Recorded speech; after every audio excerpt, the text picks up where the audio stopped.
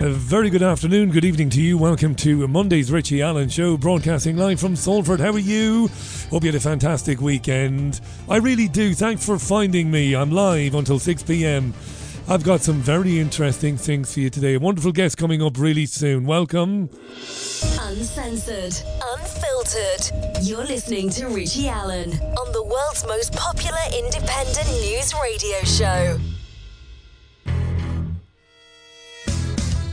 It's the Richie Allen Show, broadcasting live on richieallen.co.uk and multiple platforms around the world. And now, here's your host, Richie Allen. Yeah, no, Molly Kingsley is a remarkable woman. You will have seen Molly, although not often enough really, but you will have seen her in or on the conservative media over the course of the last 3 years. She founded Us For Them UK during the COVID lockdown to provide a voice for the UK's children, to ask the questions on behalf of children that they couldn't ask for themselves. The insanity of shutting down schools, forcing COVID jabs on children, so much more besides. Us For Them, important organisation. Now, just before Christmas, the organisation published a book entitled The Accountability Deficit: How Ministers and Officials Evaded Accountability, Misled the Public and Violated Democracy During the Pandemic. We'll talk to Molly about that this hour. Monday's programme, as I said, live from BBG Towers. You can get involved. If there's something you'd like to contribute, send a message via the website richieallen.co.uk or use the app. There's an app. I'm tired of saying it. When I say it, you have an app. I know I've said it a million times, but do download the app. It's not yet even a year old. The app. It's on Google Play. It's on Apple's App Store. Thousands have already downloaded it, and they have thousands. And listen to the show via the app. You can send a message instantly to me. It is already 2 minutes past the hour of 4. Let's just crack on. Looking forward to Molly Kingsley. Anyway, yesterday saw me reach the milestone of 2 weeks. 0 booze, nada, niente, zilch, squat, no alcohol, no problem thus far. I'm saying this and I'm going to continue with this theme throughout January, just in case it gives one person some inspiration. One person says to themselves or says out loud, if that baldy Egypt can put aside the alcohol for the month of January, well, sure, I can do it myself. Exactly. Listen, a couple of quick things to run down. The World Economic Forum annual meeting in Davos, Switzerland. It began today. Do you know this? You probably do. This coming Wednesday, the World Economic Forum will host a meeting called, wait for it, Preparing for Disease X. Now, we've heard quite a bit about Disease X. Disease X is the next pandemic, which could be 5 times, 10 times, 20 times worse than COVID, so we better prepare for it. So the usual suspects will be there this week. The usual suspects, you can probably name them without even stretching your brain too hard. World Health Organization experts, pharma will be there. Tony Blair might be there. Bill Gates might be there. I don't know. Discussing how the world should respond to Disease X. Okay. Right, we will have commentary on this as the week goes on. So they're going to talk about an imaginary illness that has a mortality rate around 20 times higher than COVID. That's happening this coming Wednesday. Just in case you think I'm not on this, I am on it. Leave it with me. We'll do something on it during the week. You might be following the news out of Deutschland, Germany. Thousands of tractors have blocked Berlin. Well, Berlin city centre, to put it, to put it in context. Farmers are protesting over a number of things, fuel subsidy cuts being one of them. Okay, rising costs, another one. The talk about how farmers will have to change their farming practices, reduce their herds, and all of this stuff. All of this is going on. So about 30,000 protesters, farmers, supported by a wide range of representatives from other industries, fishing, gastronomy, logistics. They blocked the streets around the government quarter today with vehicles including lorries, forklift trucks and even children's toy tractors. The Western media, I suppose Germany is in the West, But here in the UK, they are quoting a man called Joachim Ruckwied. Now, he's the president of the German Farmers Union, and he's calling on the German government to scrap plans to phase out fuel subsidies. He says that many farmers would be driven to bankruptcy by such a decision. Okay, he says if the government plays ball, we will withdraw the tractors. He said this outside the Brandenburg Gate there. Now, you and I believe, we're not arrogant, you and I, we're not dogmatic, we have opinions. You and I believe that farming as an enterprise has been earmarked for, I don't know how to phrase this, destruction, consigned to the dustbin of history. They're going after farming. And climate change is the big thing here. And we see protests in the Netherlands. We see Irish farmers are starting to stir a bit. Maybe this is a good thing. I don't know. We'll have to watch it. But yes, they are encouraging farmers to reduce herds, reduce livestock, farm less.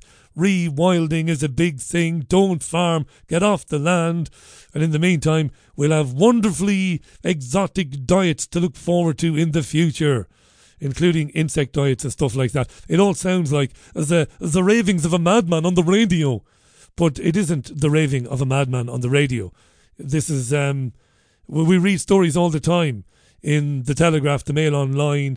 We even read them in the Guardian about how we'll all have to change our diets in the near future radically in order to save planet Earth. Now, very importantly, and we might get Maggie Oliver back on this programme this week. We might do. We'll see if time permits it. That's on time on her behalf and on this programme too.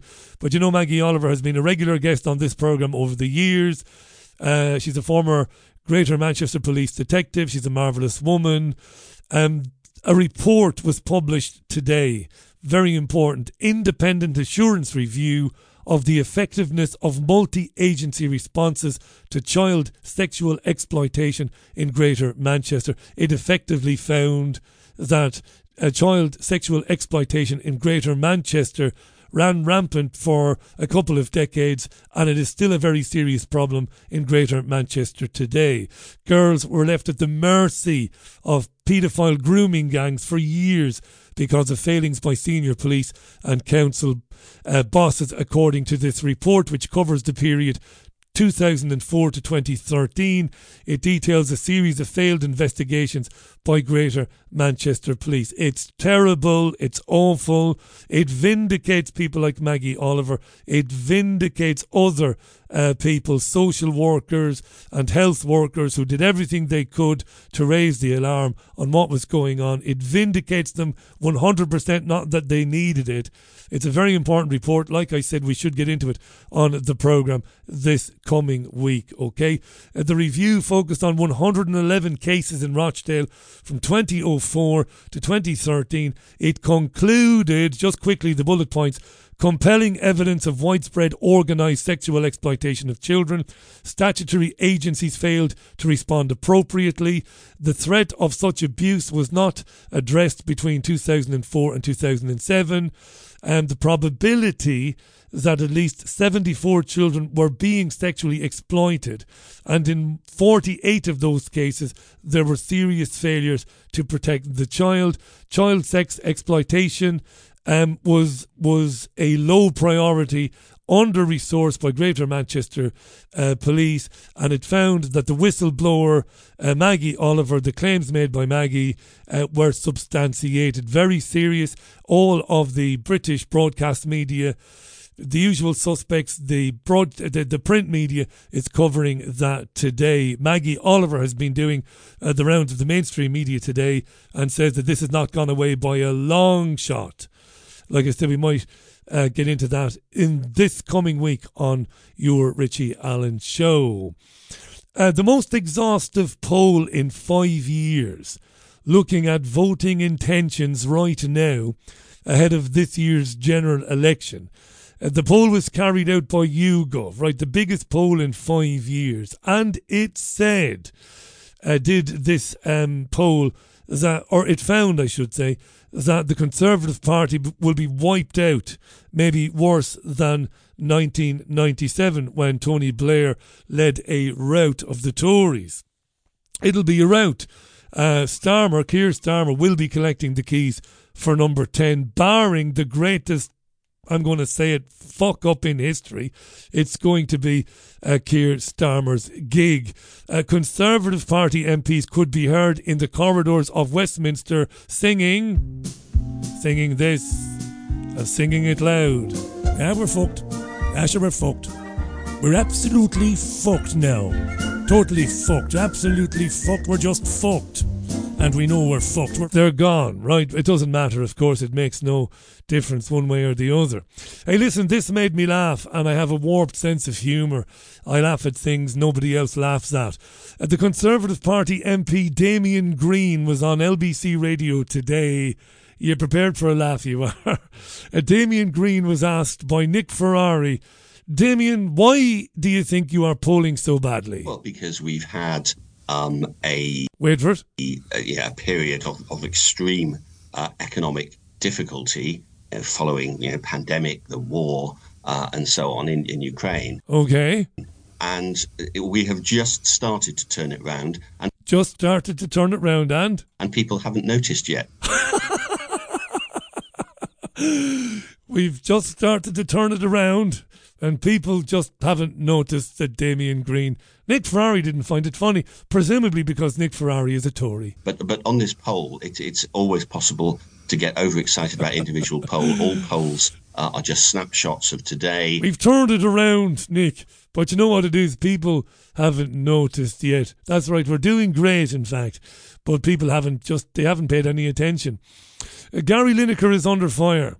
That's Gary Lineker, BBC Sports presenter, former footballer for Leicester City. I had an email today. I mentioned this story on the Papers podcast this morning, and I mentioned Gary and didn't mention Leicester City. So I had an email from an irate Leicester fan called Kenny. Hello, Kenny. He said, you mentioned Barcelona and Tottenham Hotspur, and you mentioned Everton and England, and you never mentioned Leicester, which is where he started. That's right, he did start at Leicester, Kenny. He played up front with Alan Smith, who works for Sky. So I apologise. Yes, Leicester, Everton, Barcelona, Tottenham. He even played for Grampus 8 in Japan, as well as playing for England. Now, a lot of people don't like Gary Lineker. They say people like Gary Lineker should be heard only on television and only speaking about that which he is an expert, of that which he has some expertise. I don't even know if he is an expert on football. Just because you played it for years doesn't make you an expert, you know. But anyway, he likes to use his Twitter account to offer opinions on various things. Okay, often he looks like a bit of an idiot, but, and you've heard me say this before, he should be permitted like every other human being on the planet to tweet out that which he chooses. And if we don't like it, we can either mute him so we don't see him again, or we can try and debate him. And if he won't debate me, obviously, but if you're a politician or a journalist, he probably would debate you. If you invited him to debate you, I don't know, at a university campus somewhere. So he's retweeted the BDS account, right? Boycott, Divestment, Sanction. It's a Palestinian initiative, which it asks people around the world not to engage with Israel financially, to try and punish Israel for its crimes against humanity in Gaza, not just now but forever, right?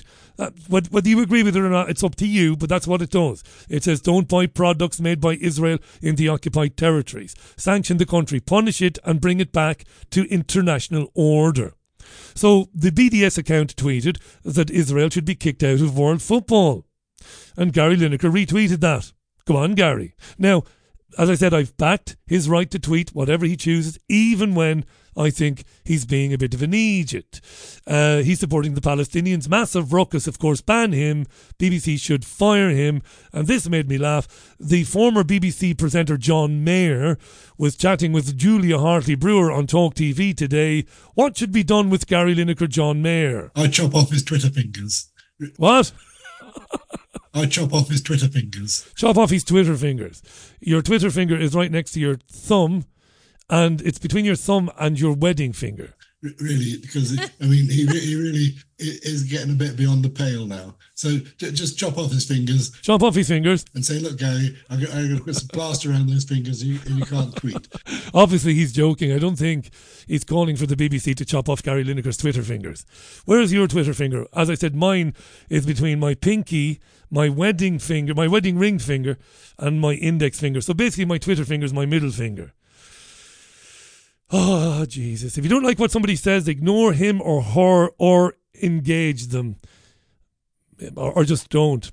Ireland, it's 4:15 of 4 o'clock, by the way. This is the Richie Allen Show. There's none like it.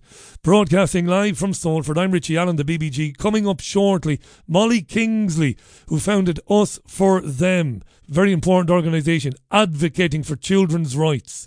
They've published a book. Molly was kind enough to send it to me. We're going to chat about it when she joins me in around about 15 minutes' time. What's happening thereafter? No idea. We're flying by wire today. It's one of those mad days. Anyway, Ireland is mad. We often dip into Morning Ireland, which is a talk show on Irish radio, RTE 1, Radio 1, and it is a bit of a flagship show. Ireland is mad. What's going on with the police in Ireland, or 5-0 as they called them in the hood? What's happening with the Garda Síochána? It is 25 minutes past 8. The age limit for those... It's not. It's 4:15, right? But anyway, this is recorded earlier. Those applying to join... Oh, wait. Listen. 5 minutes past 8. Wait till you hear this. The age limit for those applying to join the Gardaí is being raised to 50. What?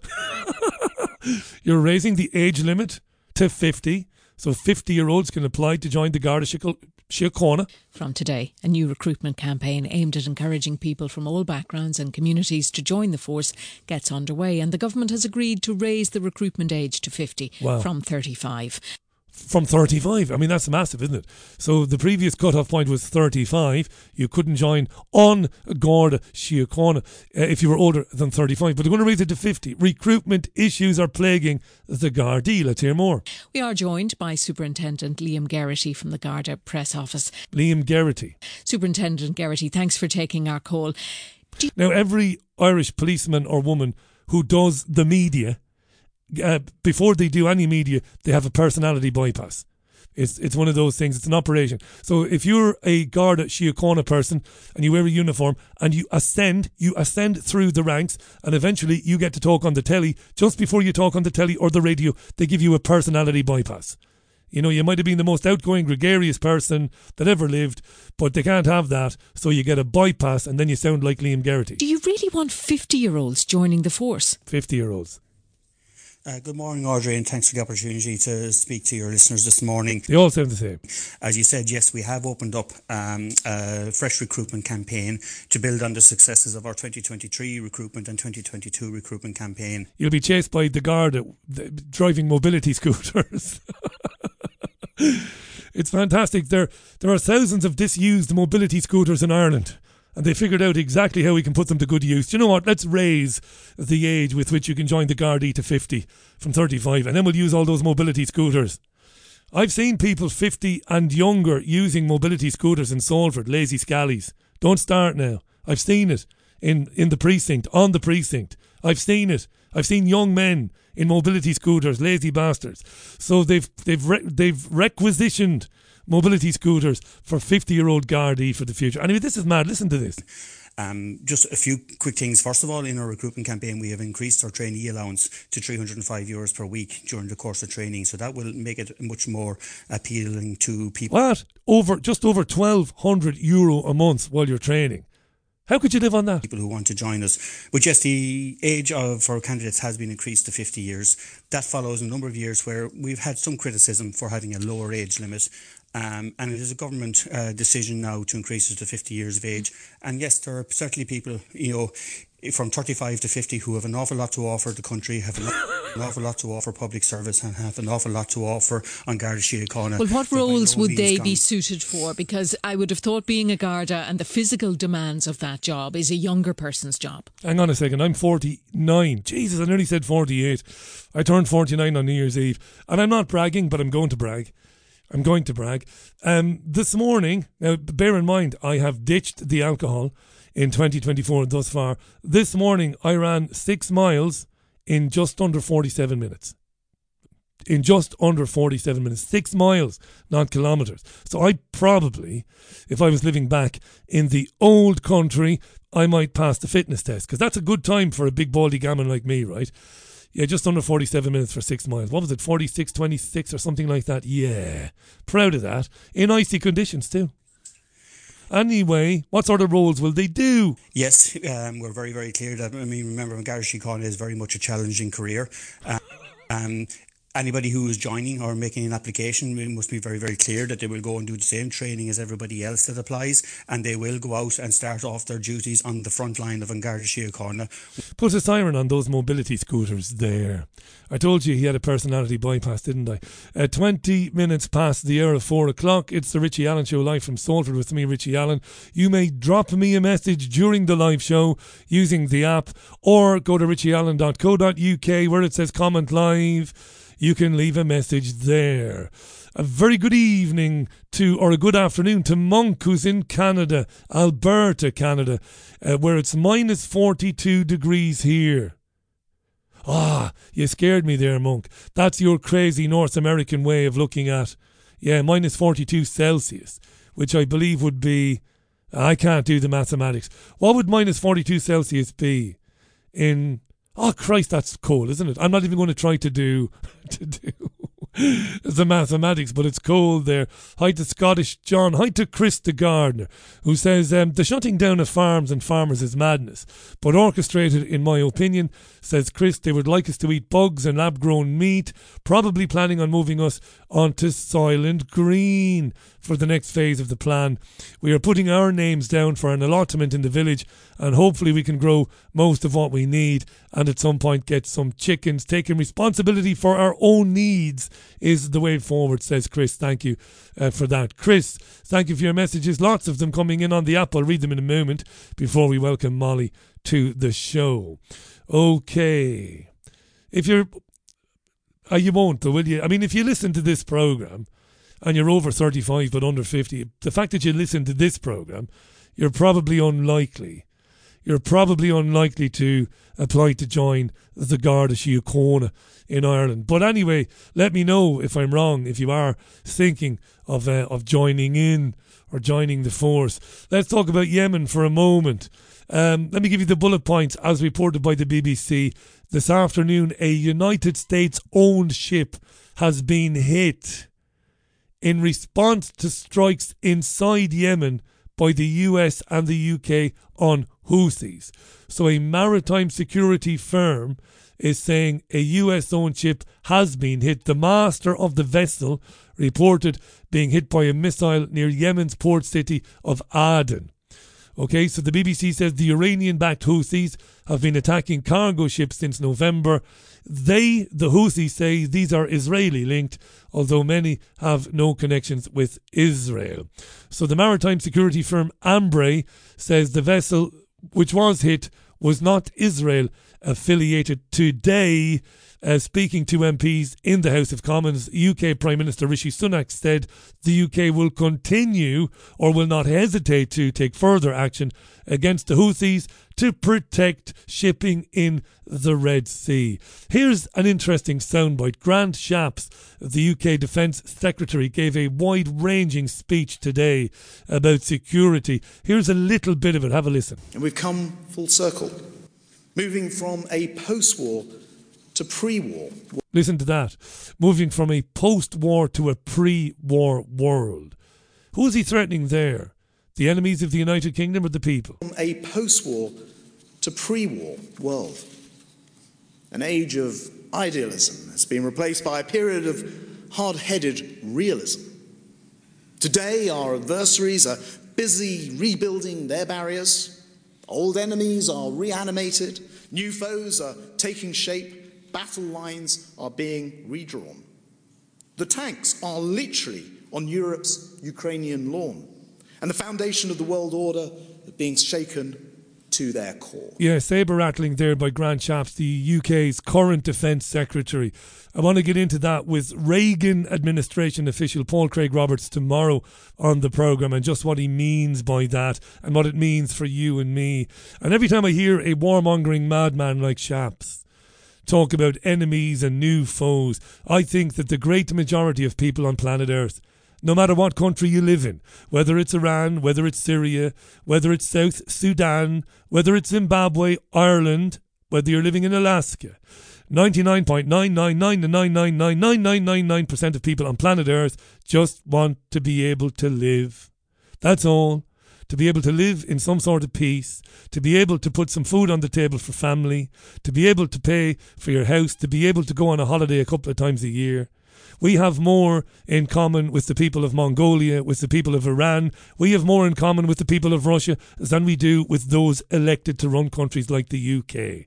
And I want to get into that this week. When will it dawn on people? Who is he talking about when he says our enemies? Because I tell you something, dearest listener, I don't have any enemies. I certainly don't have enemies in Russia.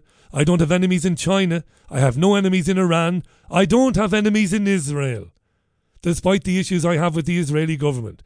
The Israeli people are not my enemy. Who? Neither are the Gazans, neither are the Palestinians. Who is he talking about? I want to get into that on the programme this week. Thank you for your comments. Hi to Chris, who says the 50-year-olds might be fitter than the 30-year-olds. That's a possibility, that. When you factor in social media, lounging around on your backside all day playing with your smartphone, maybe. No doubt about that. A black person has tweeted to me, I am black. Not tweeted to me, has sent me a message through the app, describing themselves as a black person who says, I am black. Thank you very much, I appreciate that. Hi to Ian, who says Gary Lineker is Jewish as well. I don't think he is he? Davey says, Richie, if we had the proportional representation vote... Oh, Richie. Davey says, if we had the proportional representation voting system, we would get a large number of independents elected and some of the smaller parties like David Curtin. That's from Davey. Proportional representation, if you don't know what it is the single transferable vote. I've described it many times on this programme.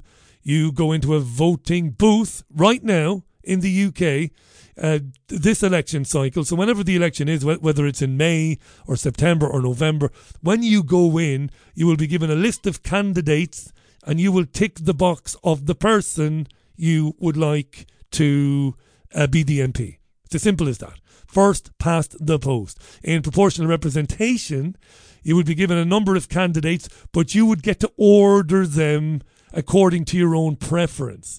So you might fancy Mary Murphy. So you would put the number 1 next to Mary Murphy. And then Jimmy Barnes. You like Jimmy Barnes because he looked after your mother that time when her ankle was sore and she couldn't get to the shops. Jimmy used to drive her. So Jimmy's standing. So now you give Jimmy a number 2. And then there is a quota, a number of votes that you need to get elected. So each district might have 5 MPs, right?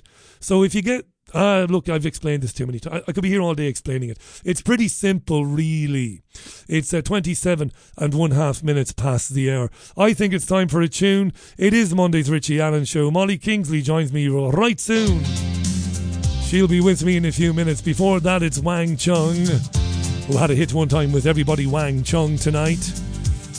It's featured in a film called The Sure Thing, which starred none other than Nicolette Sheridan and John Cusack and Daphne Zuniga too, I think, back in 3. Take your baby by the hands in a dance hall dance. Right, to music from Wang Chung, Dance Hall Days 1986 on the Richie Allen Show Mondays programme. It is exactly 29 minutes to the top of the hour. Thanks for the messages. They are pouring in their dozens about Grant Shapps. We'll get to those a little bit later on. I'm genuinely excited to meet my guest this hour because I think she's a bit of a heroine, really. I really do. I first came across her a couple of years ago on Talk TV. She was speaking with Julia Hartley-Brewer about Us for Them, which she co-founded. Well, she's really the face and the voice of Us for Them, a group which was founded to advocate for the rights of children. This came about during the COVID lockdown as well. God, she's taken some stick over the years. Stalked by the UK government. That's not unkind to say that. Considered an extremist by the UK government. PayPal debanked her and the organisation. So much more besides.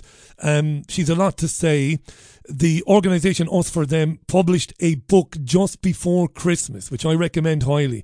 It is entitled The Accountability Deficit, How Ministers and Officials Evaded Accountability, Misled the Public and Violated Democracy during the pandemic. Let's welcome to the programme Molly Kingsley. Hello Molly, you're very welcome. How are you?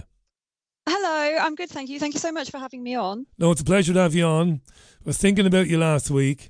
I should have invited you on before. I don't know why I didn't, but I was thinking of you last week when Baroness Hallett announced, and I'd love to get your thoughts in general, because every time I hear a sound bite or see a clip from the COVID inquiry, you're one of the first people who pop into my mind thinking she must be tearing her hair out by its roots listening to this nonsense. We'll come to that in a minute.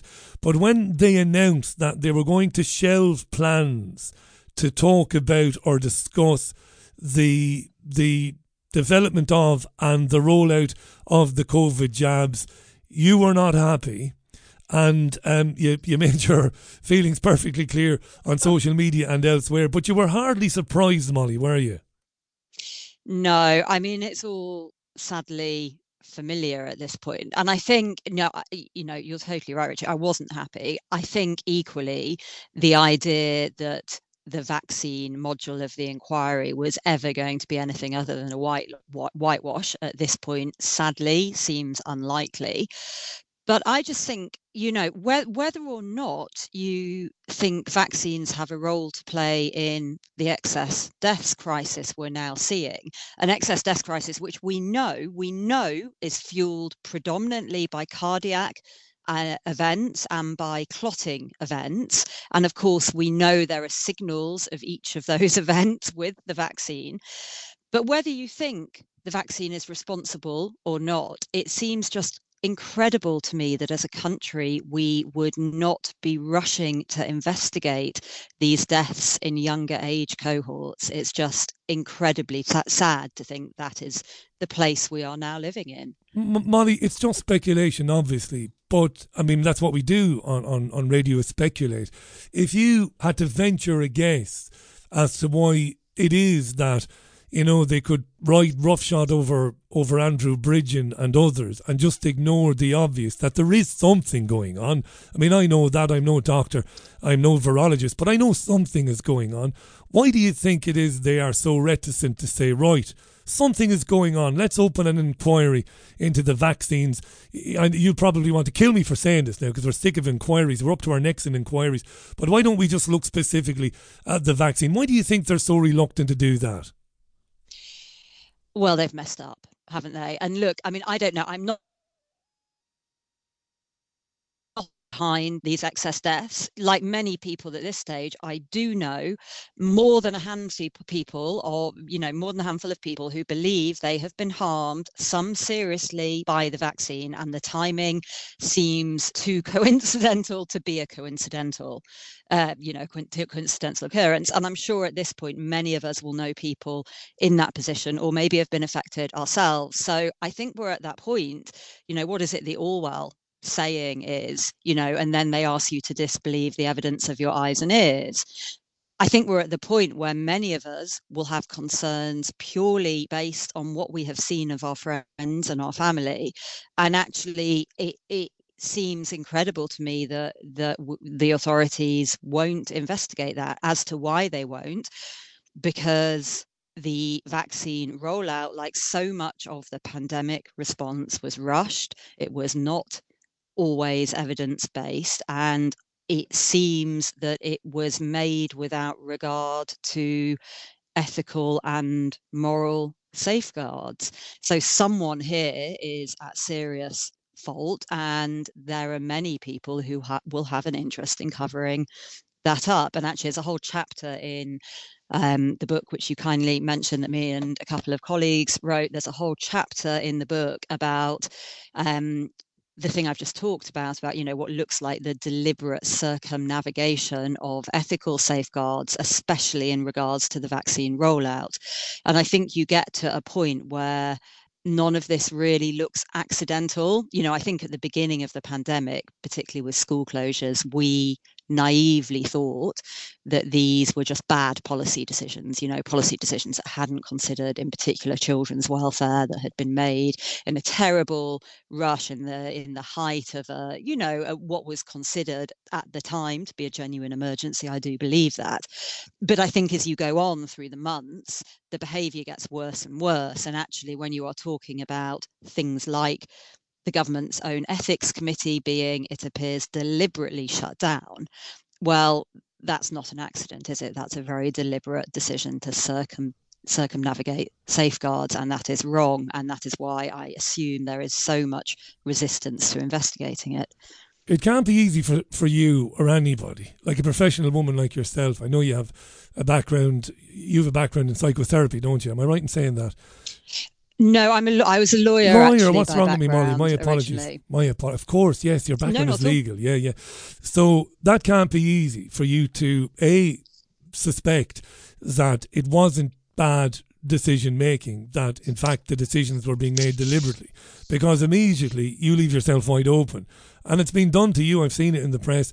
You leave yourself wide open to being labelled as some sort of kooky, nutty conspiracy theorist. That's not easy to deal with. So it's kind of courageous that you would say, well, listen, let's stop giving them the get out of jail free card, which we've done for decades, and say that, they just screwed up, they're stupid. Maybe they're not stupid. Maybe there's something else going on. It's not easy to come to that conclusion, is it? And let alone talk about it, Molly. No, I mean, in a way, I've got nothing to lose. So I stopped being a professional lawyer about over 10 years ago now. So I haven't got a job in that sense to lose. During the height of the pandemic, I was writing regularly. I had a column for the Telegraph. I was cancelled, no explanation, and that was absolutely devastating. I just couldn't believe it. And you feel like, in fact, I was cancelled after being commissioned to write about the vaccine rollout to children, and that was crushing because I felt very exposed. It was a subject that I was very reticent, probably far, far too reticent actually, to broach with Us For Them. Opinion within the Us For Them team was very divided. We were all very aware about what would happen if we tackled that subject, and I regret to say I was not brave then. And then, of course, you write about it, you're cancelled, you're treated like a pariah. And yeah, that was gutting, but that was 2 years ago now. And I think since then you think, well, I've got this legal background. For a long time, I kind of had written off my legal career as not quite fitting into my life story. But suddenly it all makes sense because I do have enough of a legal background to understand when something is the wrong side of wrong. And this is. And, I don't agree, by the way, that this is all a mass depopulation agenda. I know some people, would say that. I personally don't buy into it. I certainly don't think the case for that has been proved. But equally, I don't think these things were accidental. And I think you have lots of different degrees of moral, but also legal culpability before you get to a, mass global criminal agenda. You have gross recklessness, you have manslaughter, there are laws that are meant to deal with this situation. And one thing I would say at this point is I personally think those in positions of responsibility, those who executed these very contentious policies, are crazy to not be pushing for the COVID inquiry to be looking into them, because the COVID inquiry would not have criminal prosecutions as its result. In that sense, senior decision makers would be safe. It might be embarrassing, but you wouldn't expect it to be worse than that. And I think that what will happen is, by suppressing the rightful cause for an investigation, we will find that people get very, very angry, and suddenly the calls may not be for an inquiry. They may be for criminal prosecutions. So if I was a decision maker, I would be pushing for transparency and an investigation, and let's get to the bottom of this and let's do it quickly, because that is so clearly the right thing to do in this situation. You're listening to Molly Kingsley, Us For Them founder, and we'll talk a little bit about a brand new book, right? It's The Accountability Deficit: How Ministers and Officials Evaded Accountability, Misled the Public and Violated Democracy During the Pandemic. Molly, in researching the book, and of course, I should have mentioned earlier, of course, the book was co-written with your colleagues Arabella Skinner and Ben Kingsley. When you were looking into the last 3 years, what kind of things stood out? And I do urge people to get online and buy this book, because this sort of independent writing is, it's in jeopardy now. It's in peril. I mean, you heard Molly talk there about being commissioned to do pieces for The Telegraph on why maybe it's not a great idea to give the kids the COVID jabs, and then she was kicked out. And there are those who listen to this programme and they would say, oh, The Telegraph is on the right side of history. No, it isn't. None of them, none of the broadsheet media are on the right side of history when it comes to COVID. Neither are most, I would say all of the broadcasters. Molly might disagree with me. But when you were looking through the ongoings, the happenings of the last 3 years, are there things that stood out, Molly, that shocked you to your core? Yeah, I mean, the whole lot. If I'm Every honest. bit of it. But I think in particular, I mean, I think it erred for me from on the kind of lower level, which is the wrong way of putting it, because these were still disastrous decisions. But, you know, there was anything from just grossly stupid and unbalanced decisions. And I think school closures is a good example of that. I don't think there was any malice in school closures. I think it was just a disastrous policy decision that was made without reference to children and probably without proper input from the key decision maker. I mean, we know that from Gavin Williamson's testimony, that he feels he was cut out of that decision. And I think what I certainly felt is that as the pandemic continued, we went from, you know, merely bad, in inverted commas, decisions like school closures to decisions which really, really stank, for want of a better word. And, you know, certainly by the time we get to the vaccination program and we get to coercive vaccination of a product that had no safety record, you know, whether that was for adults or children, I just find that utterly incredible that we would think that was an acceptable policy choice. And, you know, for me, like many parents, the height of shock really was when that program was attempted to be pushed onto children in absolute breach of principles of informed consent. You know, there wasn't informed consent. And of course, there wasn't informed consent because of the point you just made, that with very few exceptions, the mainstream media have been silent or scared to lay out concerns, even if they're not, you know, all backed up by evidence. There's certainly a lot of concern about these interventions, and that has not been reflected in the mainstream press. So it made informed consent possible. And of course, as soon as you get to situations where you have ministers pushing this product on the population, well, you've shredded any concept of informed consent anyway.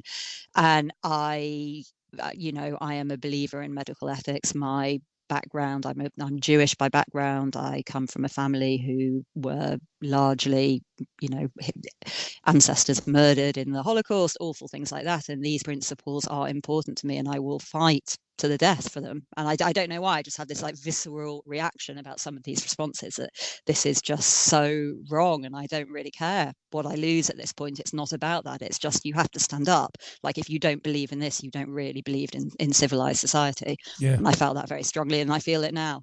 I was hoping for a bit more pushback from Israelis.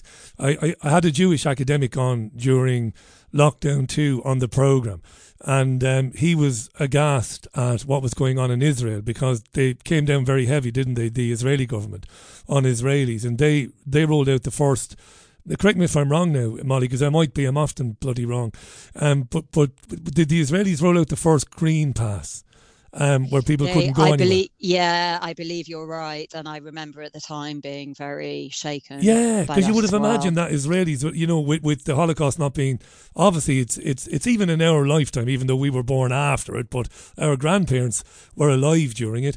I thought there's no way Jews in Israel will put up with this. How naive I was, Molly. Molly Kingsley is our guest. Sorry, you were going to come in there. Come in.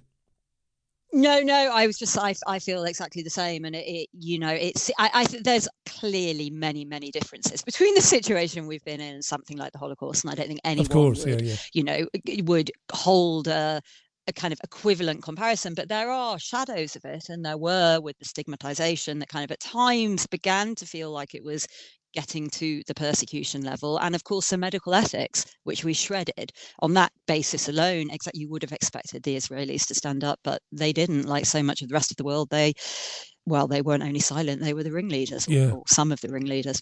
Molly Kingsley has been a brilliant advocate for the rights of children in this country. She really has been consistent for 3 years, and at a considerable expense, really, to herself, really. But courageous enough.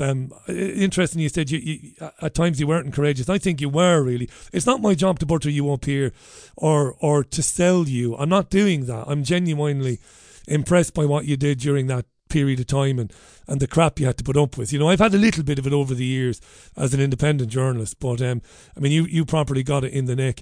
You talked about there being a little bit of dissension in the ranks when it came to the jab amongst your own colleagues at Us for Them. How serious did that get, or was it just, I don't know, grown-up debate between grown-ups, or did it get pretty serious about your stance on the jabs for kids? No, I think like any of the major kind of policy responses to policy decisions we had, we always discussed it as a group, and usually we were very aligned. And I think the thing that was very hard about the vaccines is pretty much all of us started from a pro-vaccine stance, which, in some ways I do now question, because obviously I'm quite far down a rabbit hole of research, but let's maybe not go there.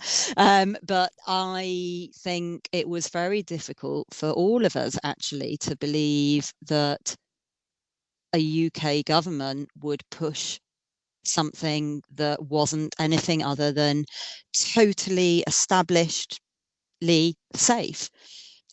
So I think it was more at first not wanting to believe that was happening. And I think where we all did agree and where we came out, which I think at the time was possibly the right place to come out, was as soon as there was a hint of that being mandatory, particularly for children, that was just a line that none of us would tolerate.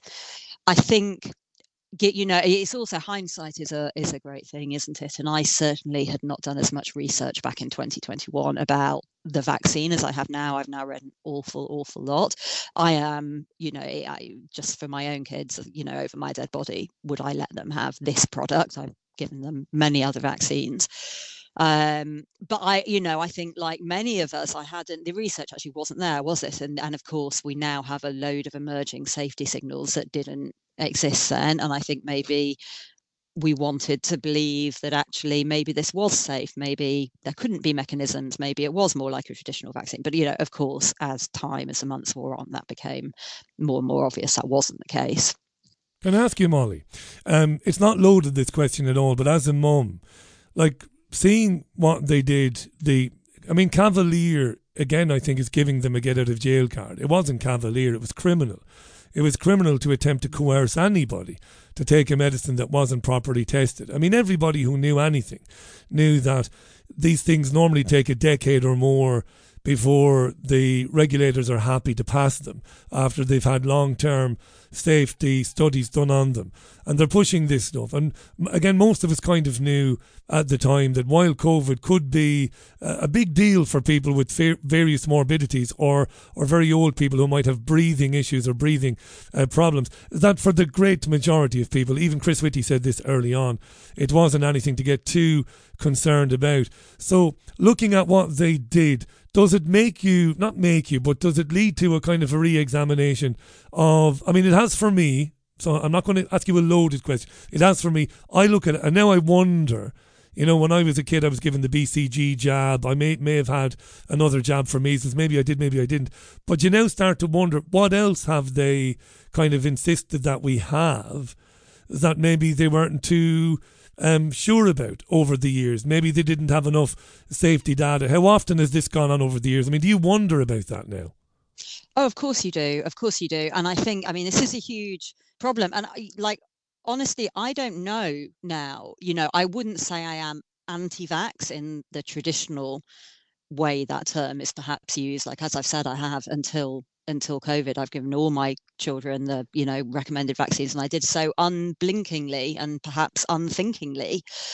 I think luckily my kids are not up for any soon, and I don't know what I will do next time they are. I think the HPV one will be the next one that we have to make that decision. And I think my husband and I, having now read so much about what happened with this one, and also understanding so much about the regulatory context in which pharma is allowed to operate, and there's a whole chapter on the book in this. And my husband, who's one of the co-authors you mentioned, his background is he's a senior financial crime and regulatory lawyer, which obviously came in quite helpful. And when we started diving into the regulatory environment around pharma, I mean, that's why he got involved. He was just really shocked by these huge gaps in the regulatory environment. And there is no I won't bore you with the kind of legal details. Not boring, no. Short, that there is no duty on the pharmaceutical companies to act in the best interests of the public.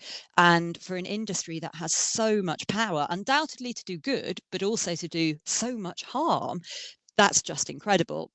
And of course, we now know, I mean, we spent the summer poring over MHRA minutes, and I would be concerned about giving another vaccine to my kids. It doesn't mean I won't, but I will certainly read very, very carefully. Look. And I think it is. I also accept against that. I accept that there are immunizations that traditionally have been thought of as absolutely essential.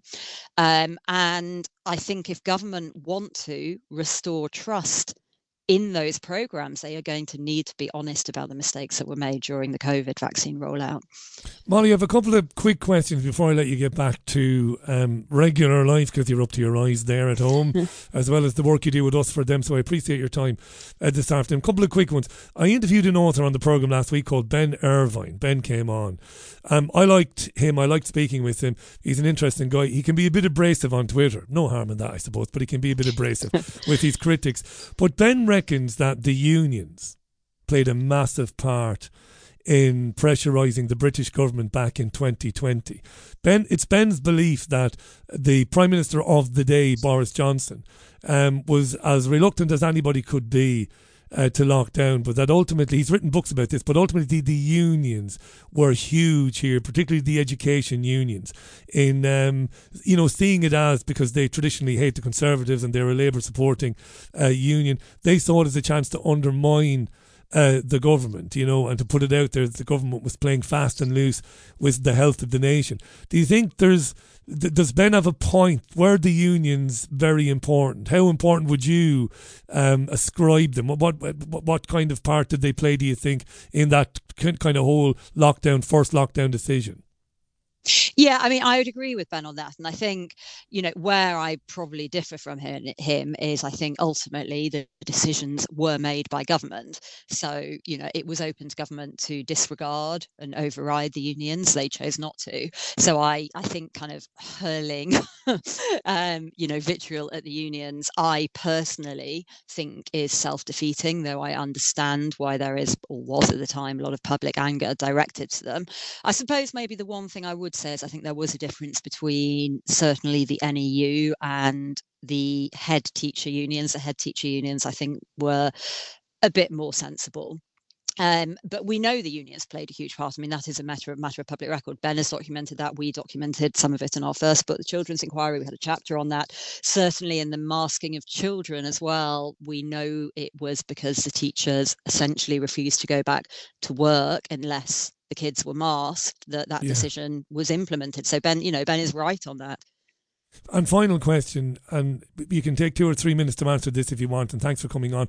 By the way, folks, Molly's book, co-written with Arabella Skinner and Ben Kingsley, that's Molly's husband, of course. It's The Accountability Deficit, How Ministers and Officials Evaded Accountability, Misled the Public and Violated Democracy During the Pandemic. Do pick up a copy of it. You've got to support real independent media. And us for them, you'll find them online, you'll find them on Twitter. And when the live show is over, the podcast notes later will contain links to the book and to the website and all the rest of it. So finally, and this is why I said 2 or 3 minutes, because you might need 2 or 3 minutes, if you could sum up what lockdowns, being kept home from school and away from your friends, being told you might kill granny if you give her a hug, wearing masks, what impact has that had? How would you describe what that has done to that generation, school-going generation of children? What has it done to them, Molly? And is it irreparable, or can it be brought back? I mean, I think it's a hard question to answer, because I think no child is in the same position. And I think, many children will be fine, were probably fine at the time, but we know, of course, that many thousands were not fine. And, there's the obvious impacts in terms of learning loss, in terms of the lack of socialization. I think particularly on the transition years, so actually more for the course of writing the first book rather than the accountability deficit, but for the children's inquiry, Liz Cole, who was one of my co-founders, we spent months researching, talking to parents in the network, and the common themes we heard was that children who were moving up from either nursery to primary school or from primary to secondary, and actually the older kids moving into the first university years fared really, really badly. I think there was a real lack of focus on university students. In some ways, actually, they were treated more abysmally than school children who at least were at home. Can you imagine being an 18-year-old and at university for the first time, and being locked in your halls, not allowed to see anyone? It must have been absolutely brutal and isolating and lonely. I think speech and language is a massive, massive thing. We have incredibly 5 million children not meeting speech and language milestones. The legacy of that across a lifetime is huge. And also, being sort of thinking about it in a slightly more quantitative way, the burden that puts on the state, because they are the adults who are likely to have social issues, are likely to end up, or more likely to end up, in the criminal justice system. All of these things put a higher burden on the state. Obviously, you have the health impacts of locking people away and not letting them use playgrounds. But I think for me, the biggest cost is simply the diversion of an almost unquantifiable amount of public money from other things. So, we will be poorer as a generation across our lifetimes, and probably across our children's lifetimes, and there will be less money to invest in education, in schools. And I think, it's less, just children, but my final thought is sort of more for all of us. It seems to me that we have done something very bad to the fabric of our democracy. I think there are many of us who will come out of this period, whereas in 2019 we probably thought we were living in a stable, safe, democratic country, albeit one with faults. I think there are many of us who will question whether actually this country has any right, given what has happened, to call itself a democracy in the sense that we would have understood that word. And I think you will have a class of really disillusioned voters. The children, those kids who were 14 or 15 a few years ago, will be the voters at the next election, if not this one, the one after. And I suspect we're going to see a lot of social unhappiness as a result of what happened. Molly, it was nice to meet you. Thanks for taking the time to come on and taking the call today. I really appreciate it. The Accountability Deficit is the book, dear listener. Check it out. Pick up a copy of it. Read it. It's vital. Final thought for me is the World Economic Forum meets on Well, it meets this week, but on Wednesday they're going to talk about how to deal with a future pandemic. Wouldn't it be nice if we could get you in that room, wouldn't it? Although there might be blood, there might be blood on the walls. Molly, it was really lovely to meet you. Thanks for the work you've done and the work you'll continue to do. It was great. Thank you so much for having me. Thank you. You're welcome. Look after yourself. Bye for now. Molly Kingsley, the founder of Us For Them, the co-author of The Accountability Deficit, live on your Richie Allen show this Monday afternoon. The time is exactly 5:05. I'm going to take a tune now. When I come back from that, it's going to be more of your messages, and then we'll go a different way entirely is what we're going to do. So here's the bloody tune then. I had to drag it in. It's a Monday. Fantastic. Lots of messages. Thank you. Yes. We might see things differently regarding depopulation agendas. I know that. That's all right. We've got to coexist. Here's Mike and the Mechanics then. Richie Allen Show live from Salford. Multiple platforms. Back and forth. Right, so that is music from Mike and the Mechanics, The Living Years on the Richie Allen Show, 6 minutes past the hour. I'm Richie Allen. Who else? Your BBG. As usual, it's brilliant to be with you. Please consider supporting the independent media. We need your support. Ask not what the BBG can do for you, but what you can do for the BBG. Support the Richie Allen Show now at richieallen.co.uk. Yes, just as I was about to come up the stairs to the studio, that's Studio 2 at BBG Towers. There's two studios. Studio 2 here. I received a shock and a wonderful surprise, a wonderful present. I received a belated birthday present from my great friend Jean-Anne Crowley, who's often mentioned on this programme. A thespian titan. A titan of thespianism is our Jean-Anne, a radio presenter, writer. She sent me the most beautiful thing. I'm so excited about it. I can't wait to read it. Because you know I'm a student of radio. You're not very good as a student. You're not very good at studying it. Fair enough, you bastard. It's very subjective, this business, isn't it? You like what you see and you see what you like. Look, so Jean-Anne sent me this beautiful book. Gay Byrne is one of the greatest television and radio presenters in the world. Now, he wasn't everybody's cup of tea. But one of the things I remember, one of the fondest memories I have of Gay Byrne is no matter who you would meet in town, in Waterford, and if the subject of the Late Late Show came up, or his radio show, because the Late Late Show is world famous, a Friday night television show which has been around for decades and decades and decades.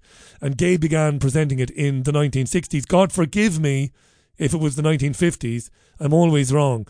But I think it began in the early 1960s. I will be corrected. Anyway, one of the wonderful things about him was if you broached the subject of the Late Late Show in Waterford when I was a young man, everybody, no matter what their political leanings were, would say he was biased. And I thought that was fantastic. As a kid who wanted to be in radio production, I thought this is wonderful. Everybody, whether they be Fianna Fáil, Fine Gael, the Progressive Democrats, Sinn Féin, the Labour Party, have I left out a party? The Workers' Party. They all thought he was biased, and I thought, well, he couldn't be then. He's good at his job, and he was an amazing man. Met him one time, but only for 2 minutes. A very brief 2-minute encounter. How are you? Waterford? Yeah, lovely. And he moved on. Job done. That was my introduction. Anyway, his daughter, Susie, has done a wonderful thing. She has collated letters written by listeners to the great Gay Byrne during the time he presented his radio show on RTE, which he began in February 1973 until he retired in 1998. And Susie's gone through all of these letters and has made a book, has produced a book which has been published just before Christmas, Letters to the Gay Byrne Show, A Handwritten History of Ireland. And I can't wait to read it. It's like me getting a Bob Seger album or a Bruce Springsteen album. It really is. So I was chuffed. I wasn't going to say anything to Jean-Anne until tomorrow. I was going to give her a ring tomorrow to thank her. I know you're wondering, why is he telling us this? This is a news show. Well, this is my news. It's my news. I'm very, very excited. It's a very thoughtful, beautiful gift. And I cannot wait to get stuck in because it'll be a window onto how people in Ireland thought about things, about issues during this particular period. So thank you, my wonderful friend in Cleggan in Connemara. I cannot wait to get into that. I'll be reading it at the weekend. I'm just halfway through a book at the moment. The missus gave me a book about how the Godfather film was made. It's a wonderful read. It really is, about Mario Puzo and about Robert Evans, the Paramount Studios, and all these mad men who came together, and some mad women too, to make The Godfather. But Jean Ann has given me my next read, and I cannot wait to get stuck in. Now, I was due to have somebody on the programme from America at this hour, but they've cried off very late, which is no problem. It happens sometimes. We've rescheduled that for later in the week. But I can talk to you in any case, because I have a few things I'd like to get off my chest. And it's about something that's going on in Ireland, but also going on around the world. Let me read you Conor Kane. Conor Kane is the Southeast correspondent for RTE's website. That's the national broadcaster. We've mentioned RTE just now, Gay Byrne. And this is something that's going on in Rosscray in County Tipperary, Tibrit Oran. Right, the Great Tipperary. Oh, it's a long way to Tipperary. Yeah, the nemesis of Waterford hurlers, more even than Limerick and Cork, Tipperary, more even than Kilkenny, Tipperary, in recent years. Anyway, Conor Kane, 17 asylum seekers have been moved into a hotel in Rosscray, County Tipperary, which has been the subject of protests in recent days. The Garda Public Order Unit was present outside the Racket Hall Hotel this afternoon, while the international protection applicants, understood to be women and children, were being brought into the hotel premises. There were standoffs, according to Conor Kane for RTE, standoffs between protesters and the Garda, the Gardaí, as the operation took place, and a significant number of Gardaí remained present for some time. The correspondent says there were around 200 people protesting at one point this afternoon. 40 stuck around, and that's why the Garda stuck around, but the Public Order Unit was stood down. So that's an interesting development then. A Garda Public Order Unit arriving on the scene of a hotel, and then asylum seekers being sent, being brought into that hotel with the crowd there to protest, most there to protest, being kept away by the Gardaí. Women and children, they're saying. Now, it's a bit late in the day for me to be doing this, but if you happen to be around Tipperary, if you know about this and you'd like to talk to me about it, you can send me a message via WhatsApp. There is a WhatsApp account for this programme. You do know that, don't you? So get in touch with me or send me a Skype message. But probably it's best on WhatsApp if you're familiar with what's going on here. I've got really mixed, and I'm not going to do a 180-degree turn here. You've listened to me long enough. I give everybody a fair go. And I have nothing but sympathy for people who live in communities in Ireland where resources are stretched very thin because of cuts to services made by successive governments on the orders of Brussels. Remember, Ireland is a fiefdom of Brussels. It is not a sovereign state. Neither is the UK. There isn't such a thing as a sovereign nation in the world, in my opinion. That is only my opinion. So Ireland is a fiefdom of Brussels, and Brussels says, you know, the Irish finance minister, and because it doesn't matter anymore, I used to be that encyclopedia-brained journalist. I'm not bragging, I used to be. If you asked me to name you Denmark's finance minister, at one time I could tell you. Who's the Greek? Well, that was easy back in the day of Varoufakis, but I could tell you. Whichever government, the British government, I could tell you, right? I don't care anymore. It occurred to me when I was out running the other morning. I was struggling to think of the name of the Home Secretary in the UK because the position has been filled by several people in the last 2 years alone. Now, it's James Cleverly, but the fact was I couldn't get my head round it, and I know I don't have early onset dementia, so I was thinking it doesn't matter. It doesn't matter, because the nations we live in are not sovereign. The people in charge are not really in charge. It is meant to look like they are in charge. Don't go over old ground. No, I won't. So here's where I have an issue. So the Irish budget then has to be signed off by an economist who arrives in Ireland to look at it and then give it the seal of approval. This is not a lie, by the way. The Irish government doesn't retain the right to spend as it sees fit within its own border on whatever government projects it wants to spend on. It must get permission from Brussels. Right, okay. So back to communities, problems, services breaking down, access to important things are very difficult. Rural communities, we're not talking about cities, because Rosscray is not a city, it's a town, right? And then you commandeer a building and you say, we're going to put people seeking international protection in that building. And people locally, they know that this is a problem for them. They know that this is going to mean that life, which is difficult anyway, might become, probably will, a little bit more difficult. It just will do. They raise concerns about it. The media and pretty much the entire political class says, well, you're nothing but a dirty little racist. So that's a fact. So I completely understand the people who live in small, anywhere really, who say, look, is this really a good thing? It's not a good thing. We'd rather you didn't do it. They're not racist. They're not NIMBYs, whatever you want to call them. However, and I've probably not done this enough in the last year or a year and a half, but it must be done. I'd like to know where the women and children going into the Racket Hall Hotel in Rosscray originated. Where did they come from, these women? Did they come from Ukraine? Okay, that's one. Park that. Did they come from somewhere else in the Middle East? Did they come from a country? Did they come from Yemen, maybe? Did they come from Gaza? Maybe not, right? We know that nobody from Gaza has managed to get out of Gaza and reach Europe, southern Europe, let alone the Republic of Ireland, right? Okay, have they come from Syria? Where have they come from? These women and children.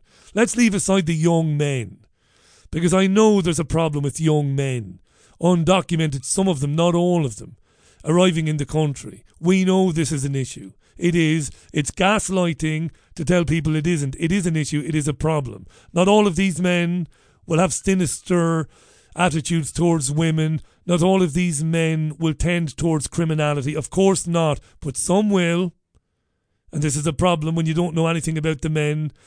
We'll leave that. Again, we'll park that for a minute. And I haven't done this enough in the last year. It sounds very pompous. Sounds very pompous, as if what I have to say really matters. It doesn't, but here's where I am.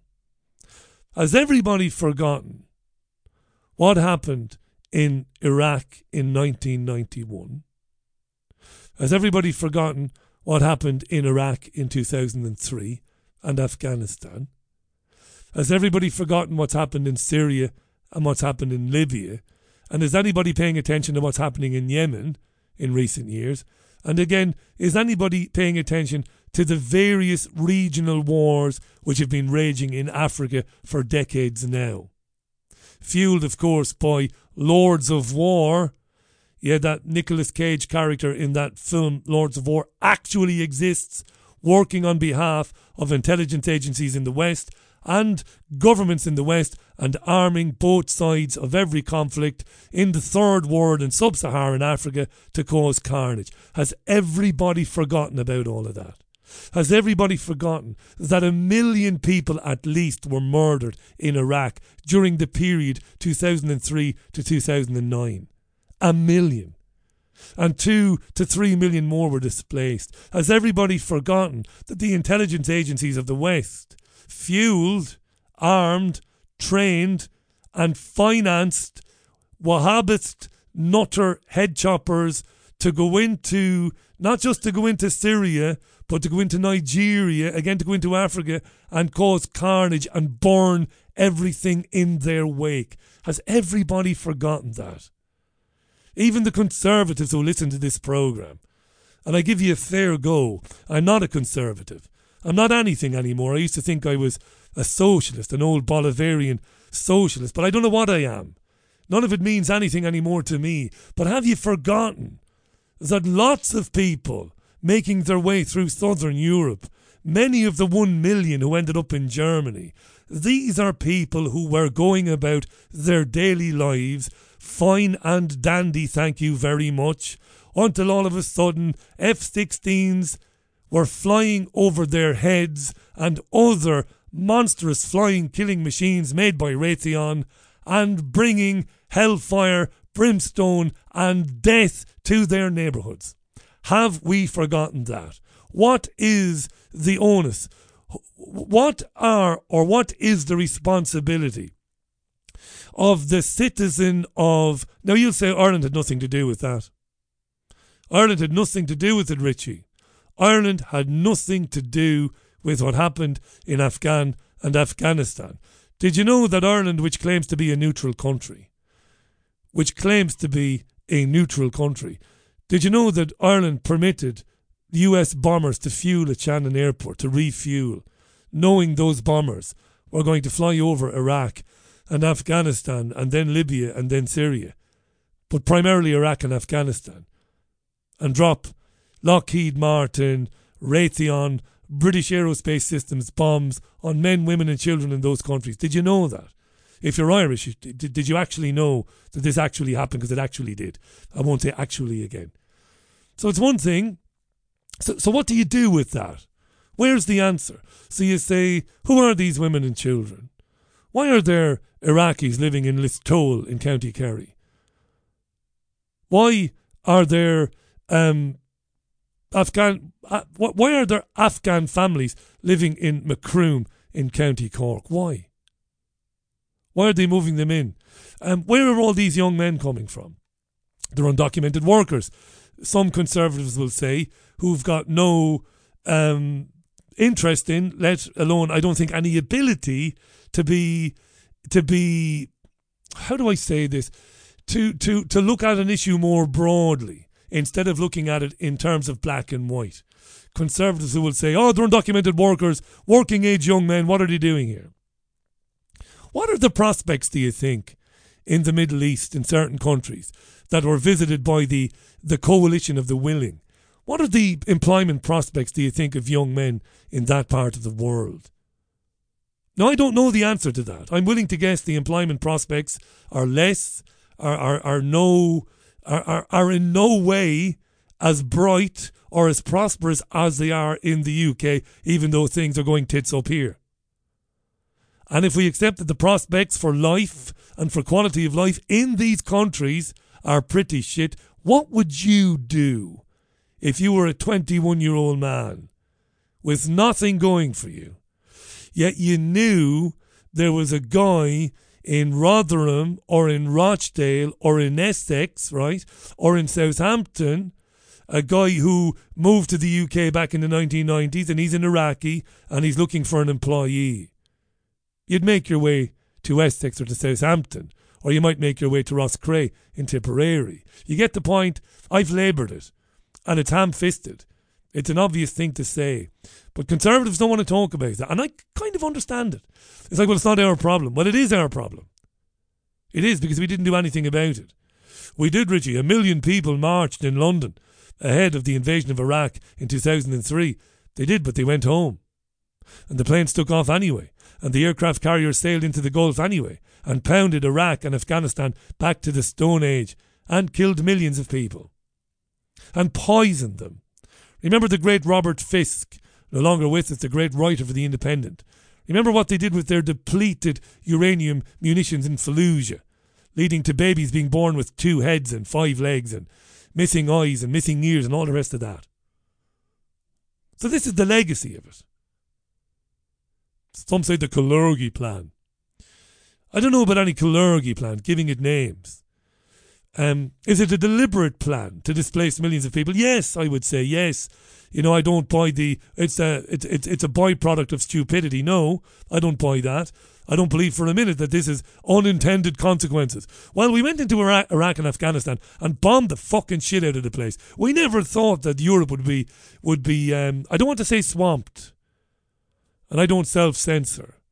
I'm not worried about what people think about me. So I won't. I'll say swamped. So we never thought that Europe would be swamped and Britain would be swamped by mine. We never saw that coming at all. Of course they saw it coming. So the point is, ultimately, when you boil it all down, what about these people?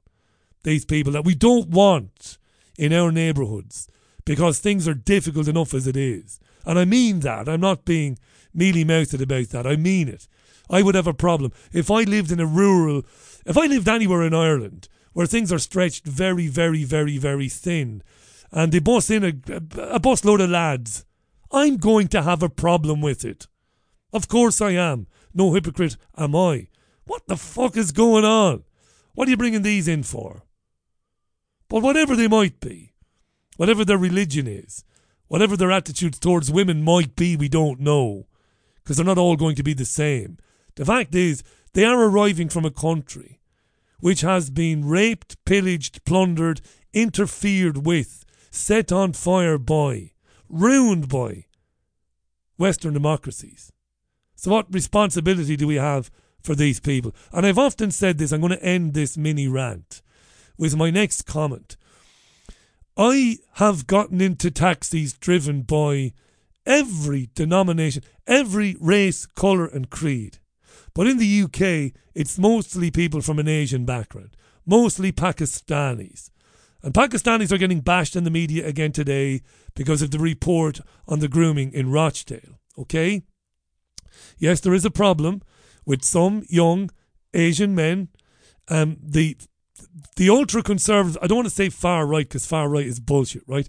But the xenophobic conservatives, and there are some, let's be honest about it, there are. I don't believe racism is a big deal in the UK. Maybe I'm a white privileged man. Maybe that's my subconscious bias emerging, coming out to play. I don't know. But I don't think race is an issue. And I've interviewed and spoken to black people who don't think it's an issue. Jewish people who don't think it's an issue. So I don't think race is an issue.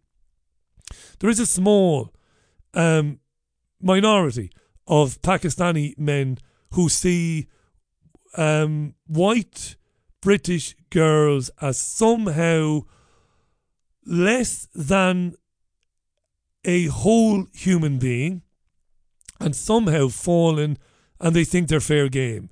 And these gangs ran riot and might be still running riot in some parts of the UK because of a reluctancy on the part of the British police and the British establishment to do anything about it. But the great majority of Pakistani Muslims in this country are good people. And I know this to be true because I've lived amongst British Pakistanis and I've only met the finest of people. Why am I going down this road? Well, because I have travelled the highways and byways of the UK in a million taxis and Ubers. And the most common person I encounter is a Pakistani male driver. And to my astonishment, this is what I have found out. When you are being driven by a Pakistani Brit or a British Pakistani and you're in the car for a bit and you talk about things, and I always bring up current affairs. Always do when I'm in a taxi because I'm a journalist and I'm intrigued and I want to know what people are thinking about things. And I speak with these lads and I try and get under their skin once or twice, not often now, but once or twice it'll be said to me, I know you, I've heard your voice, or a brother of mine listens to your programme. And then we talk. You know what I found speaking with Pakistani Muslims, British Pakistani Muslims in this country? This is what I found, almost without exception. These guys know their shit. They're onto it. They're onto the Great Reset. They're onto Agenda 2030. They talk about it. They have an acute understanding of it. They're happy to converse about it, to share opinions about it, to talk about it, to ask you. And this is a great tragedy. It's a great tragedy. It's the thing, if I had any hair on my head, I would be ripping it out. This is the great tragedy. Because while we get moved around the chessboard like fucking pawns, human beings, placed against one another, enemies created out of one another, we all seem to know, or many of us know from these different communities, from these different identity groups, we seem to know what's really going on. And yet we can't somehow, for whatever reason, look at one another and say, you know what? Like, wouldn't it be wonderful? I know I live in a fantasy world. My brain exists in fantasy land. Wouldn't it be wonderful if Irish people, rightly pissed off by this uncontrolled flood of immigration into Ireland, which is causing chaos in parts of my country, and which Irish people are entitled to question without being accused of racism or xenophobia. They are not racist, they are not xenophobic. There is no more charitable human being on planet Earth than Paddy Irishman. None. I saw this in Waterford, in Tramore, in the 1990s, when there was an influx of refugees from Africa. People in Tramore couldn't do enough for him. The reason there's a rising of people in Ireland against this is because of the volume of it now. It is insane. But the people coming in are human beings. Is there the possibility, could it ever happen, where the righteously indignant people, the native people, could look at the people coming in and say, you know what, and I've said this on this programme too many fucking times, but I'm going to say it again, we have the same enemy. They are playing us off against one another. They are laughing their arses off as they rush headlong to the technocratic, dystopian, nightmarish future they are building. They are building it on the backs of our inability to realise that we are all under the same jackboot. Muslims, Christians, Catholics, Irish, Pakistanis, Saudis, Yemenis, Israelis, we are all under the same jackboot, and they win, and they will win until the day comes that we can come to the understanding that we all collectively share the answer. We know what's going on. Innately we know. To our bone marrow, to every fibre of our being, we know what's going on. It doesn't matter what your sexuality is. Doesn't matter what colour skin you are, where you come from. The enemy is the same. It's not you, it's not me. But it's difficult when you're in the eye of the storm. Like people are in Rosscray, like people were in County Mayo. When the government is laughing at you and saying, fuck you and your children and your work prospects and fuck your education prospects. Fuck it. We're going to bust in a whole pile of lads. Fuck you, you're going to take it. It's very difficult to sit down with those people and say, yes, you are being fucked. But do you see the guys coming in on the bus, the guys with the wide eyes, the young, lean men that look different? You see them, they're being fucked as well. Do you understand that? And can we come to some understanding that we're all being fucked? And can we stop it? Can we look at one another and say, you know what? If we somehow came together, somehow, it would be over in a heartbeat. It's 27 minutes to the top of the hour. It's the Richie Allen Show with me, Richie Allen. That was a silly rant. This is Cat Stevens then. Now I've been happy lately. Yeah, Peace Train Cat Stevens on the Richie Allen Show Monday's programme. Got an interesting shows coming up this week. Later in the week, you're going to like this. A former corporate lawyer and hotelier, right? Left corporate law, went into hotels. Lovely man, not going to give his real name. He's going to come on the programme on Wednesday using a pseudonym to talk about, well, a lot really, about banking, okay, about bank fraud, but not in terms of telling you things that you already know, but talking about solutions to how you deal with the apparatus of the state, how you deal with the banks, how you deal with local authorities when they're coming after you for taxes, how you deal with income tax, all of this. So a lovely gentleman, I think we're going to call him Brian or Michael.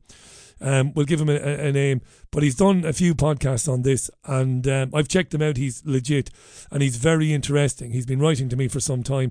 So that's on Wednesday. You're going to love that, and I think it'll be practically very good. That's Wednesday. I mentioned PCR will be on the programme tomorrow. There are more as well. I've lots going on this week. So I have, and I've got the diary to hand, so I'll tell you a little bit later on. Monday's programme, though, thanks so much for the messages coming in.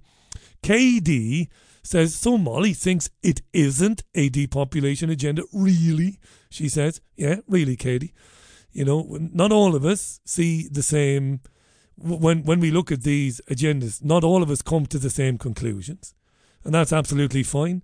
Molly is very open-minded and is quite happy to talk to people like yours truly, where I do see that there is an element of depopulation here. Of course there is, in my opinion, that is. But she doesn't. We like to get a wide range of views on the Richie Allen Show. KD says vaccines have been shown to cause autism. And then she says the Children's Health Defence Group have exposed this. Sadly, HPV has already shown to affect female fertility. Thank you for that. Hi to Cliff, who says, Richie, we have as a country, a responsibility for those displaced by lunatic politicians. I do not have a problem with controlled immigration. In these parts, for a 6-month-old baby, you cannot access a doctor's appointment when you phone in at 8 o'clock in the morning. All the slots are gone by the time they pick up. You are told to dial the emergency number and you end up in casualty for a urine test to diagnose a urinary infection. I raised this with local councillors who are more interested in virtue signalling. It is a madhouse. It is a madhouse. I saw this last week when my oft-mentioned better half tried to secure an appointment with a GP for a blood test and for a bit of an exam. It's impossible. No, we can't. No, next week. No, phone back in the morning. It's ridiculous. Of course. This is why I said, and I'm not trying to be all things to all men. That's not what I was doing in that long-winded nonsense a few minutes ago. I'm not trying to be all things to all men. What I said, I stand by. I totally believe it. The problems in the communities which are hit by the migration are real. I'm not siding with everybody. I'm telling the truth. It isn't the fault of the people who come in to the community, the people who came in from Poland or who came in from other parts of Eastern Europe, Ukraine, or who came in from Africa. It's not their fault. It's not their doing. It's not their agenda. That's why I said we're all fucked by the same agenda. And if the day ever comes when people extend the hand of friendship to one another, whether it's the migrant who says, do you know what I've been running from? Do you know what was done to my country? And do you know why? See, this is the question. It's not the case of talking about, well, you know they destroyed Iraq, don't you? We know that. It's down to trying to reach an understanding of why did they do it? Why? What is the end goal or the end game? And can we talk about that? That's why I told you about speaking with Asians in this country, British Asians, British Muslims. They know what's going on. And I have a feeling that's why they take, situations like real problems like Rochdale and Rotherham, and it's still going on in Oldham and other parts of the country. Absolutely, I'm not denying this. But they take it and they whip it up and they use it to demonise the entire British Muslim population. Not in the minds of you or me, but in the minds of ultra-conservatives who love it and they grab it and they run with it. And they jump on bandwagons with idiots like Tommy Five Names Robinson to demonise. This is why they do it. They do it because within the British Muslim population, there is a large body of people who know the score. They know what's going on just as much as you do. And of course the establishment, or the hidden hand, doesn't want us to meet. Never the twain must meet, or the twain must never meet. Never. Let's do everything we can to prevent these people from understanding that they are all victims of it. That's why identity politics was such a wonderful tool for these tyrants. Wasn't it wonderful when you think about it? You can imagine them sitting around in Bilderberg groups 50 years ago. Do you know what we'll do? We'll subdivide whole cities into 60 different fucking communities. That's what we'll do. We'll get everybody. This is why they invented language like the gay community. There is no community. The motor neuron disease community. I heard this. I know. I'm repeating myself. I said this to you last year. Everything is community these days. The Muslim community, the Irish community, the gay and the trans community. There's none. This was the brainchild of very clever despots. How do we how do we introduce into lived life, into daily life, how do we introduce policies which will ultimately give us more and more control over the lives of people? Give us the powers to turn the world into one great big open air prison where we get to stalk people, every one of them, morning, noon and night. We get to bump off many of them, but those who remain, we get to take ownership of. How do we do that without them copping on to us? And one of the answers to that conundrum for the tyrants was identity politics. Let us induce, let us give the impression to everybody. Let us suggest to people, and this is almost like a post-hypnotic suggestion. It is done through the media. Of course, it's done through television, through film, through radio, through magazines, and of course, increasingly through social media. Let us give everybody an identity. Let us induce people into an ideology where they seek out an identity, where they seek out identity groups.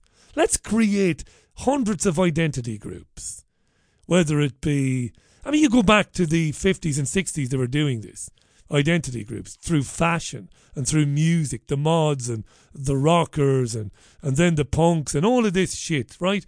Let's place identity groups there for people that they can neatly pigeonhole themselves into, where they think as a member of an identity group. Let's do that. And let's create more and more and more and more identity groups, more and more exotic ones.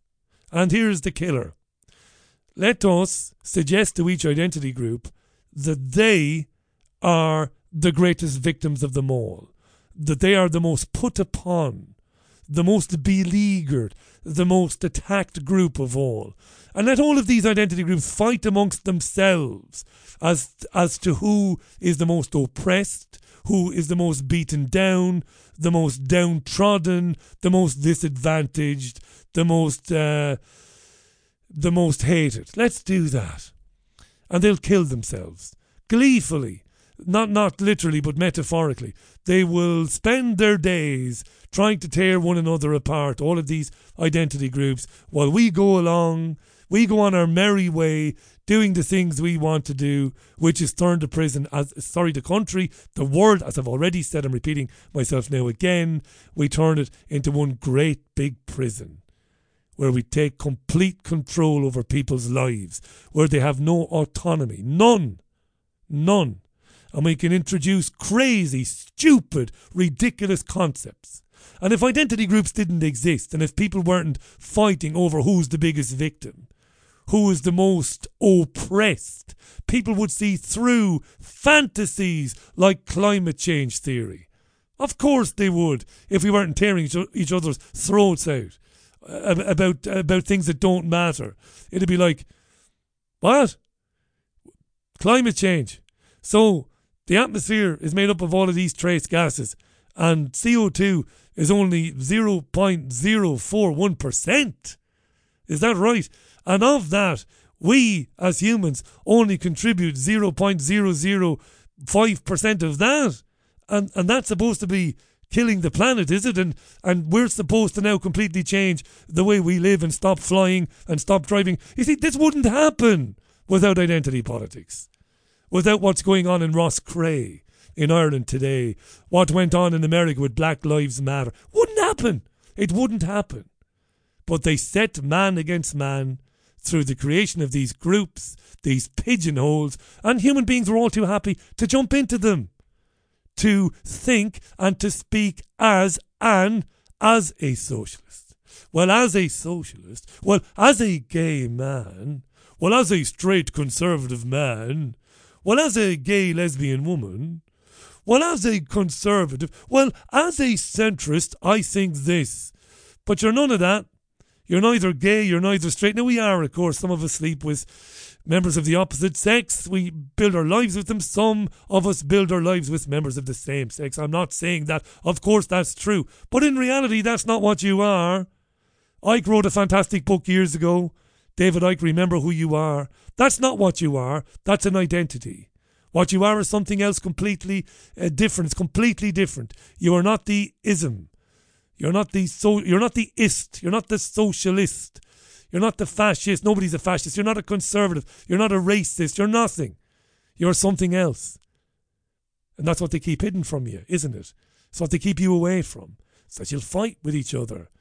You'll go on Twitter and scream about Donald Trump and Joe Biden and elections being ripped off and all of that fucking bullshit, while the wheel turns and the agenda keeps moving forward step by step. It is as simple as that. Says the man who preaches don't see things in simple absolutes. I know I can be a hypocrite too. William in Derry says, Richie, surely you can see the people who will end up leading the Muslims in the UK will not be the modern, right-thinking kind. It will be the extreme. And the more who comes in from countries that are already under extreme Muslim laws, the faster that will happen, says William in Derry. Darren says, Richie, in a growing world of divide and rule, this merely creates a manipulated distraction to allow the agendas to continue. Confusing the individual prevents those to understand that the puppets are not dictating the rules for our benefit, but to set us squabbling amongst each other, so that we don't stand firm together and demand answers. That's Darren. Thank you, Darren. David says the COVID jab was, as some think, a way of reducing world population, according to Agenda 2021.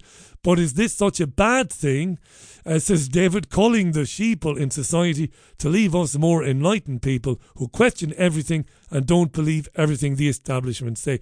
That is the first time I've ever seen a positive spin being put on COVID jab death. That is the first comment I've ever had from somebody attempting to positively spin the injuries and deaths from the COVID shots.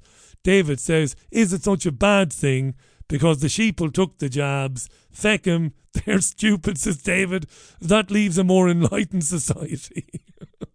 I tell you what, David, I don't know. I don't think so. I'd rather people didn't take the jabs and didn't die, to be honest. But that's an interesting take on it. Sasha says, if we run from the UK, since things are getting so bad and seem likely to be getting so much worse, we're going to hope that people are prepared to welcome us, says Sasha. Hi to Kev, who says in yesterday's Mail on Sunday, experts are urging the NHS to issue ivermectin for a scabies outbreak. I didn't see that, Kev. Is that right? Was that in the Mail on Sunday yesterday? They're urging the NHS to give ivermectin for scabies. They know what's coming, aka the Vanden Bosch variant, aka Disease X, says Kev. I had scabies as a child. Do you know, in Waterford, when you were a child, if you had scabies, which is a little mite, it's a microscopic little mite which burrows itself under your skin, you can't see it, and it eats your skin and your dead skin, and it causes big lumps to come out on your skin. When I was a kid, they sent you into hospital to be treated for a few days. If you had scabies, they changed your bed sheets 3 times a day, and they put this emulsion on your skin which burned and made you scream. In fact, they stuck you in a bath. I remember me and my brother getting chucked into a bath because we had scabies, which was amazing, really, because my mother was OCD clean. You know, obsessive compulsive disorder clean, was unwell. She was like Howard Hughes. That's how crazy she was about cleanliness. But we had the scabies anyway, and we were sent into hospital for a bit until it went away. Andy says, the mainstream media news on my laptop the other day showed a right-wing march of Nazis doing the Nazi salute, and they labelled it as right-wing. Therefore, I think it's a psyop to show Joe Public what is right-wing. So when they claim that normal people who are protesting, and when they are called right-wing, it makes that association in the minds of people reading the papers. It's geniuses, Andy. It might be, Andy, you might be right. Listen, the Irish men and women asking questions about the sanity, or questioning the sanity of busing in people to an area which is starved of public services. They're not right-wing, those Irish people. They're pretty much common sense in their thinking. But yeah, that's a good shout, that. Yeah. Yes, they're trying to equate ordinary Irish men and women. People with names like Bridie, for fuck's sake. Right? And Muckle, guys like Muckle, which is a kind of an abbreviation of Michael. Bridie and Muckle, they're ordinary people. They don't have a racist bone in their body. They're trying to associate them with fucking Romper Stomper. Yes, you're right. Exactly. 100%. That is what they do. It's what the legacy media does. And it does it most successfully. It does. Doesn't it? Bridie over there, she's a Nazi. She's fucking not. She can't get a dentist appointment. You know, with the population, with the existing population numbers. And now you want to bring in more people. I said it on the papers this morning. Net migration to the UK to the year June 2023 was 672,000 people. You've got that right. Last year, when you subtract those who left the UK to go and live in Spain, those fucking Egypts who sold their council houses to buy a bar in Spain and they face financial ruin, when you subtract those Egypts from those who came in, you're left with 672,000 people. Fuck me! Last year the UK grew by the size of 2 very large cities. Because if you have 672,000, you get about 336,000. Right, yes. Oh, Jesus, my mathematics is good. I should be on countdown. So 336,000 is a big city. No, it isn't. It's a small city or a large town. Last year, the UK grew by 2 small cities or by 2 large towns. It is insane. It is insane. While there are 7 million people already waiting to be treated on the NHS for serious issues. So when people ask questions about that, they're not Nazis. They're not far right. They are completely legitimate people. Anyway, I've ranted on long enough.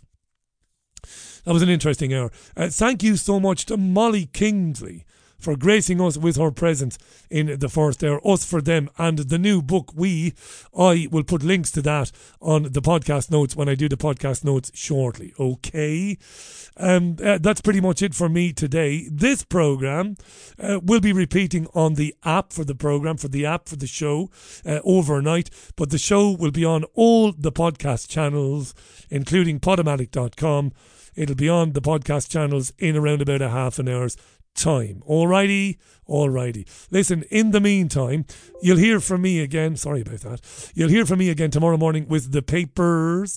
The Papers podcast will be on air sometime just after 7 o'clock tomorrow morning. The Richie Allen Show will be back tomorrow Tuesday at 4 o'clock UK time. And that definitely is it for me. Until tomorrow, thanks for listening. Closing out the programme today with a bit of self-indulgence. 2, 3, 4. Bruce the Boss Springsteen finishing us up. Thank you. See you tomorrow. Bye now.